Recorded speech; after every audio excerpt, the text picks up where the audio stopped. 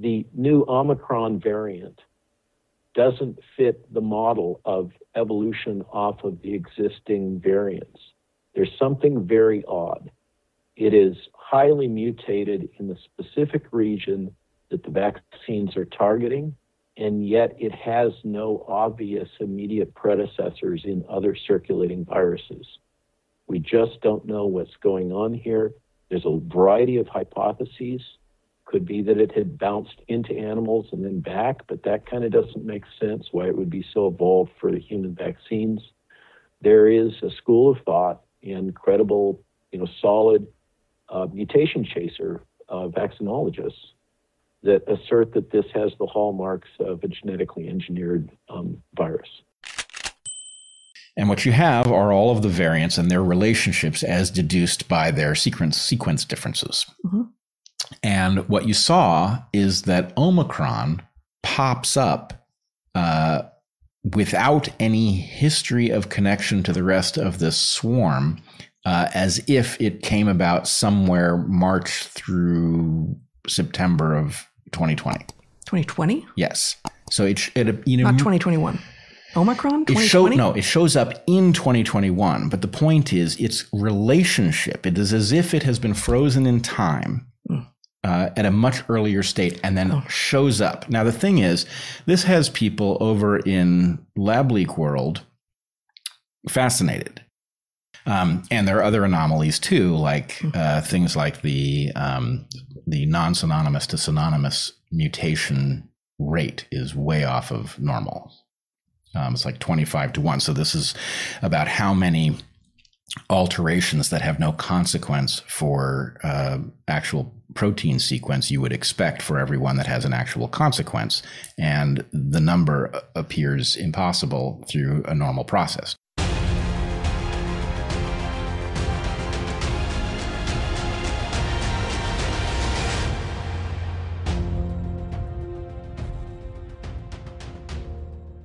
Joining us right now, and I have to say I'm incredibly excited about this guest. I think perhaps more so than any other guest that I've had so far on the broadcast this year. I think he's incredibly well known, and if you are unfamiliar with him, just to inform you, Dr. Robert Malone, he's a global clinical research scholar and the original inventor of the mRNA vaccine platform that is used in Pfizer and Moderna vaccines. He's spoken quite a lot about this. He's written quite a lot about this, and he joins us now via Skype. Dr. Malone, it's a pleasure to have you. Thanks so much for your time today. Thank you, Dana, and thanks for the opportunity to speak with you and your audience. Of course. So just to start off with, I mean, I know that I'll ask a question related to this audio soundbite, and then I want to go into some of with mRNA, and then the whole idea, the phrase, the pandemic of the unvaccinated, and we'll talk about some of these mutations, because I watched a fascinating discussion that you had a little bit ago on that issue. But as it relates to Dr. Anthony Fauci, and he's used as, he is the common source that we see on television most often about this from our government. What is your thought on his position as it relates to these mandates and boosters? I think Israel's not going into booster number 4. We're at booster number 3, I believe. And I wanted to kind of get your just top line thought on that. So Tony has once again flip-flopped and contradicted himself. There are multiple prior clips where he says we'll never do this. Also, the spokesperson for the Bush administration likewise saying we would never do this. We would respect people's autonomy. There's also clips from Nancy Pelosi saying that they'd never do this. And here we are. Yeah. This is absolutely not legal. They have gone lawless. These are unlicensed vaccines, and it is absolutely contrary to the Nuremberg Code and the common rule that's in federal law. Mm-hmm. They are mandating, and the most obscene thing is they're mandating jabs for children now. Yeah, the jabs for children. I think that there was something else that came out about that just this afternoon as it relates to those boosters. We're talking to Dr. Robert Malone, who's the original inventor of the mRNA vaccine platform. So explain to us, what is the difference between the original traditional vaccines as we know it, that use, either a dead or inactive portion of a particular virus that that we use to kind of spark our immune system, and the mRNA technology. Explain to us a little bit the difference between this, because there's, of course, people talk, and I don't think that we haven't heard a lot from the administration. I kind of missed the task force briefings. So, Jana, we're in a tight environment in terms of our airtime here, so I'm going to be brief. The bottom line is that all three of these vaccines available in the United States are gene therapy applied for vaccination. The adenovirus is one technology, and the two mRNAs are another technology.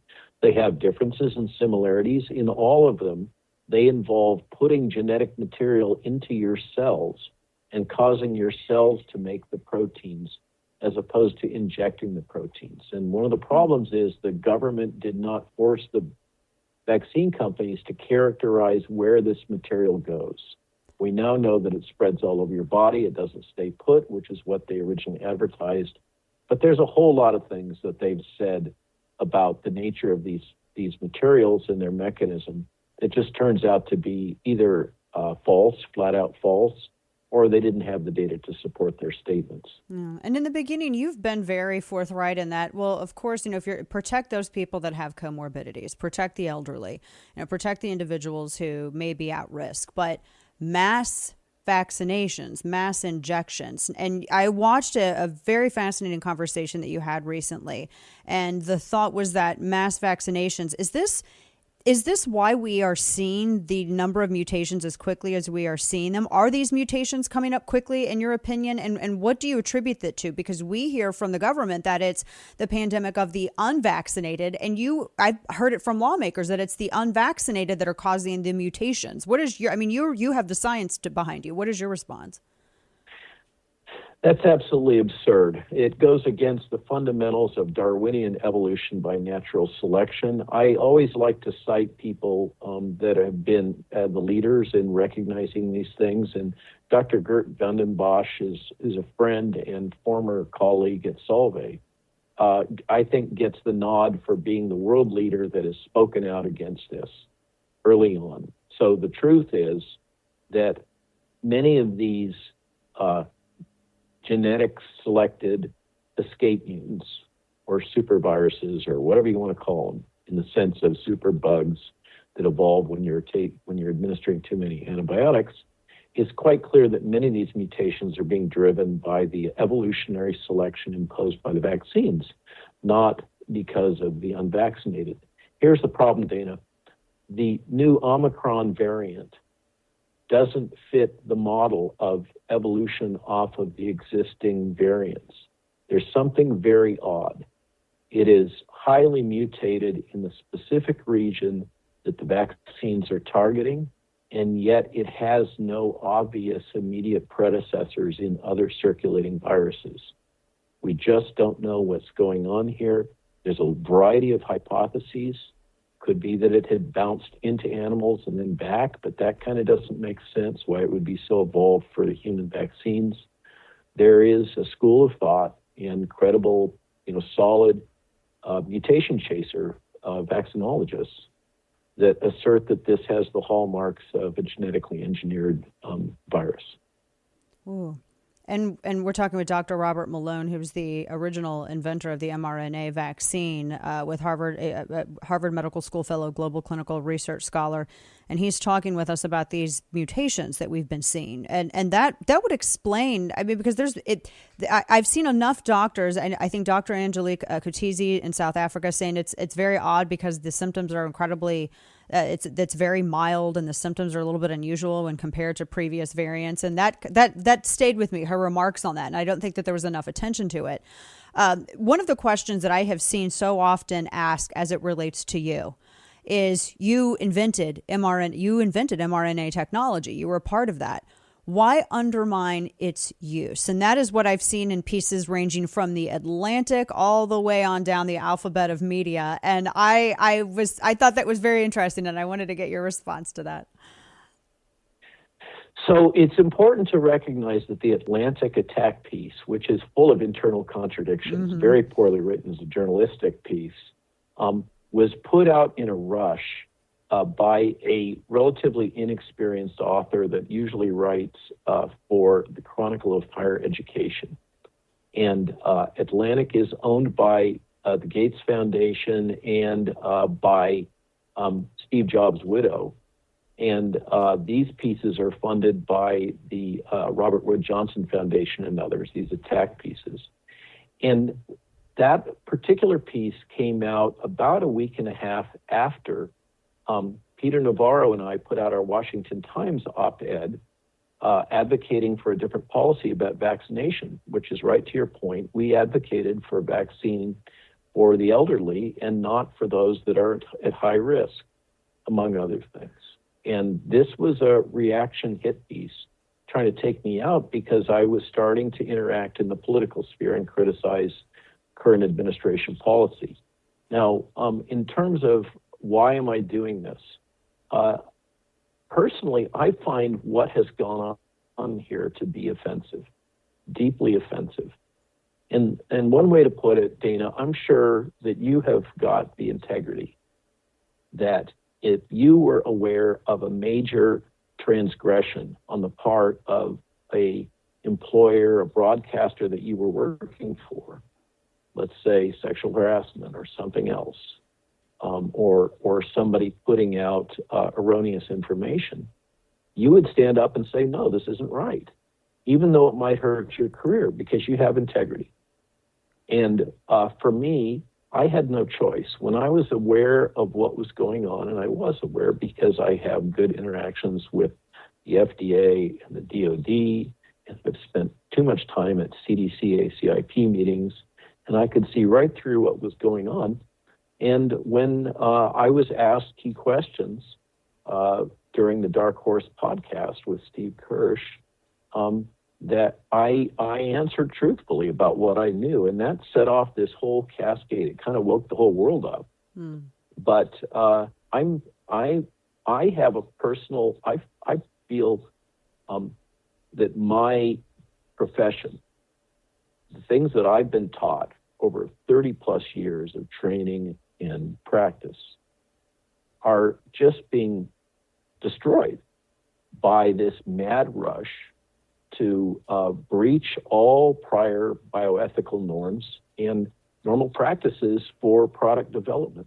And it, to add salt to the wound, it happens to be the technology platform that I developed when I was a young man in my late 20s. And so, there's this was something that this young reporter from Atlantic Monthly just couldn't seem to get it through his head. He just kept questioning me. Why are you doing this? And I said, because it's the right thing to do. Right. That didn't seem to compute for him. The assumption was that I must have some ulterior financial motive, some angle here that I'm working. And it wasn't good enough to say, that because it's the right thing to do was not enough of a justification. It's an amazing statement about the integrity of our whole society, right, that we've come to this point. And the integrity that we expect of others. We're talking to Dr. Robert Malone. A couple of quick questions, because I know that you've talked about this before, the young men and some of the, we keep hearing about myocarditis, pericarditis, some of the dangers of that these adverse reactions that we are seeing in some. I know the studies are ongoing with young men and these vaccines. What has been your experience with this? So I don't do direct clinical practice. I manage teams and assemble teams, particularly focused on clinical trials and clinical development. That's what I used to do for a living, right, before it was 24/7 podcasts. But I would still work with a lot of docs. I did a great podcast the other day with a pediatric cardiologist that's also a PhD in vascular inflammation. I mean, Kurt Mildheim is about as qualified as you could possibly be. And he ran down the list, just anecdotal reports from the last week of admissions that he's had. This cardiomyopathy, this damage to the heart that's occurring in children, predominantly in young boys, but also in young girls, is quite frequent. There's recent data out of Hong Kong, just published last week, in which they did a comprehensive national assessment of hospitalization for myocarditis in the youth. the bottom line is the incidence rate of clinical hospitalized myocarditis in Hong Kong after Pfizer jab, number 2, is 1 in 2,700. Now, we're all focused on the myocarditis, but in Bobby's testimony the other day in Louisiana, there's actually a higher incidence of neuropathy in these children. It may be as high as 1 in 1,100. Okay, so these are the neural, right? Exactly. That we're all being distracted. Oh, just look at the myocarditis. That's one of a huge laundry list of side effects. And the idea, because the truth is, Dana, our children are extremely low risk for this disease unless they have some major pre-existing condition, cancer, cystic fibrosis, something like that. Okay? Healthy kids shrug this thing off like the common cold. And as Bobby put it in his testimony before Louisiana, never in the history of the world, to our knowledge, has there been a case in which children are being asked to sacrifice for the good of the aged. It has always been the other way around. Folks like me and you, I'm sure, do everything we can to protect the children. And now we're asking the children to sacrifice their lives and their health in order to save the octogenarians. Right. Now, all I can say is, who's making these decisions? Well, it turns out it's octogenarians. Those are the ones who are doing it. I have one more. I have one more quick question for you, Dr. Robert Malone, the original inventor of mRNA technology, and we so appreciate your time with us today. How many boosters are we going to be having? What kind of world is this going to be like? We already heard from WHO that this could go into 2026. So how long are we going to have this? It's endemic. Can they just admit that? WHO and Great Britain are both saying, I got to steal a line from my friend Mickey Willis.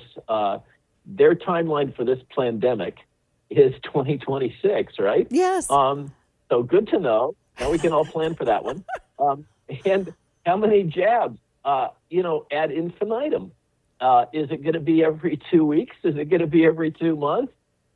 Who knows? Here's the problem with all this.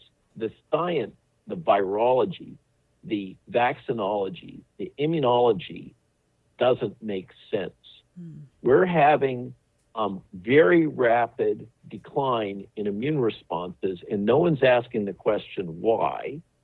And they are completely neglecting the two big risks that come with this, give a 3-year-old a hammer, everything becomes a nail approach that Dr. Fauci and Pfizer find so useful.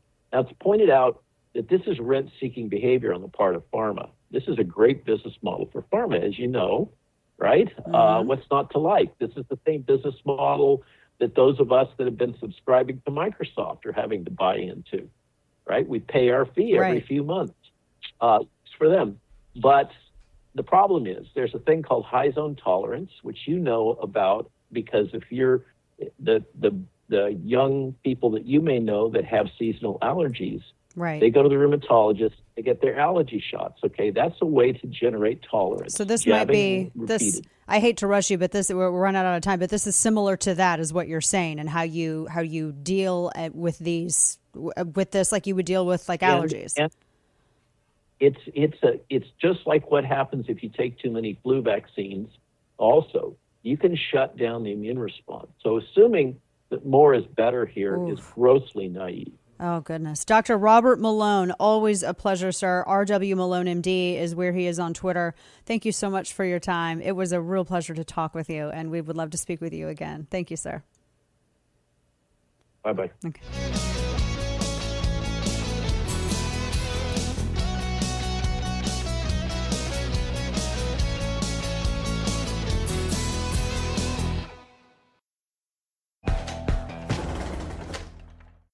Can you steelman the arguments for the various ways Omicron might have evolved from a 2020 strain without being noticed by the medical community that has been sequencing as many variants as they find? To the naive, engineered seems like a possibility, but I would like to hear other natural evolutionary solutions to the problem. Yeah, so the answer is kind of a yes and no. I think we can steelman the general category. I do want to say, I think I said something last week that I wanted to correct this week. I think I suggested that the spike in the Omicron variant doesn't have mutations, doesn't have alterations. Mutations is actually the wrong term because those mutations are then either selected or not. But mutation has been a confusing term here. But nonetheless, there are something like 30 alterations to the spike protein. That makes a lot more sense. That's much more in keeping with what that seems to be the most quickly evolving part of the virus. On the other hand, actually, Zach, would you show what we've got here is somebody has put together a time lapse animation of the phylogeny of different strains. And I should just say to our audience, molecular phylogenetics has never been our bag particularly. We've been in and around it. We've used it occasionally, but it's not our specialty. But we do have a rather deep history. In fact, we learned from the best. We learned from Arnold Kluge, who was philosophically so deep that we really got the full strength introduction into what phylogenetic systematics is and why it works the way it does. So let's just give 2 sentences of explanation. Phylogenetics or phylogenetic systematics is the sort of origin of species half of evolution, wherein we are trying to determine relationships between species, or in this case, variants of a virus, as opposed to the sort of half of evolution where we tend to spend more of our time talking here, which is at the sort of population level. How do excuse me, characters, or in the case of viruses, variants arise, and what kinds of selective pressures allow them to actually expand in numbers in a population or recede? Yeah. Okay. So it starts right at the beginning of the sort of named pandemic. And what you have are all of the variants and their relationships as deduced by their sequence differences. And what you saw is that Omicron pops up without any history of connection to the rest of this swarm, as if it came about somewhere March through September of 2020. 2020? Yes. So not 2021. Omicron? 2020? It shows up in 2021. But the point is, its relationship, it is as if it has been frozen in time at a much earlier state and then shows up. Now, the thing is, this has people over in Lab Leak world fascinated because this is not the first time in history that this has happened. In fact, there's a very famous example that you may have just barely heard mentioned in the Lab Leak discussion about the flu of 1977. Now, the flu of 1977, it has been concluded, this of course could be revised if some better model emerged that was more predictive or assumed less, but it has been concluded for now, and with substantial evidence, is actually a lab escapee. And the way we know that is that its closest relative dates back to 1949. So it vanished from the world, and then the clock started again on its evolution in 1977. So that indicated this surely was in a fridge somewhere or isolated from the world. Whatever was happening with it, effectively time was stopped, and that effectively requires a refrigerator. In an organism or a virus that does not have extraordinarily variable mutation rates, you could not possibly expect whatever that would have been, a 28-year hiatus with no changes. Right. And so the other example that we have of this, which isn't as good because we don't really have a good ancestor, right, is SARS-CoV-2 itself, where we suddenly have a virus that's very, very good at doing the things a virus needs to do in order to become a human pandemic, with no history of circulating in another animal where it learned those tricks, no history of circulating in some population of humans as far as we can tell, somewhere it's a genius right off it's like a child that was born speaking 3 languages or something, Yeah. And so anyway, this has people who are paying attention to this thinking very carefully about, well, what could even explain this other than it having been somewhere in someone's lab during the period of time that we would have expected it to emerge and then suddenly popping back up. And there are other anomalies too, like things like the non-synonymous to synonymous mutation rate is way off of normal. It's like 25 to 1. So this is about how many alterations that have no consequence for actual protein sequence you would expect for every one that has an actual consequence. And the number appears impossible through a normal process. Now, what the Discord server has asked us to answer is the question of, well, could it be, what might explain this variant with this many changes appearing so suddenly, given a supposed background rate of so many people checking all the time for variants? Right. And so what I think we should do, rather than search the world for crazy explanations, is just identify one. So you've heard things like immunocompromised person, in which much more evolution took place than normal because their immunocompromised state effectively created a gain of function environment, a serial passage environment between tissues that was extremely favorable to variants. Now, this doesn't make a lot of sense to me because and in fact, I think the idea, so it was originally reported that it had been isolated from somebody with HIV, right, undiagnosed HIV. I believe that has been debunked, although who even knows what debunked means in 2021.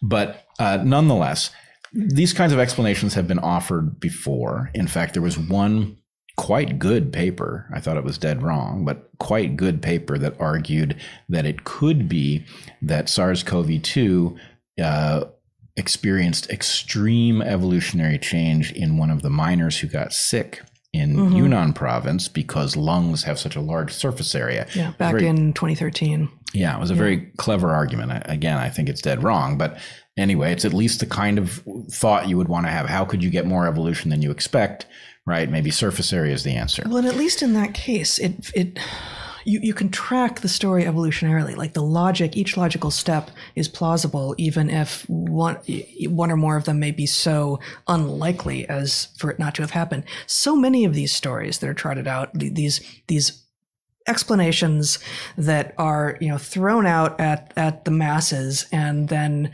the guy in effectively the white lab coat steps out to say, "I know you can't follow this, so let me just tell you the conclusion is." Actually just don't even logically hold together. And we've sort of stopped, you and I have stopped largely coming on here and saying, oh, this thing, except it doesn't make sense, and this thing, except it doesn't make sense, because it's just coming so fast and furious. Like this, I don't, on the face of it, the idea that immunocompromised creates gain of function in a body, I don't know why that would be true. I have yet to hear the explanation for how you get from A to B. That's just a simple A to B.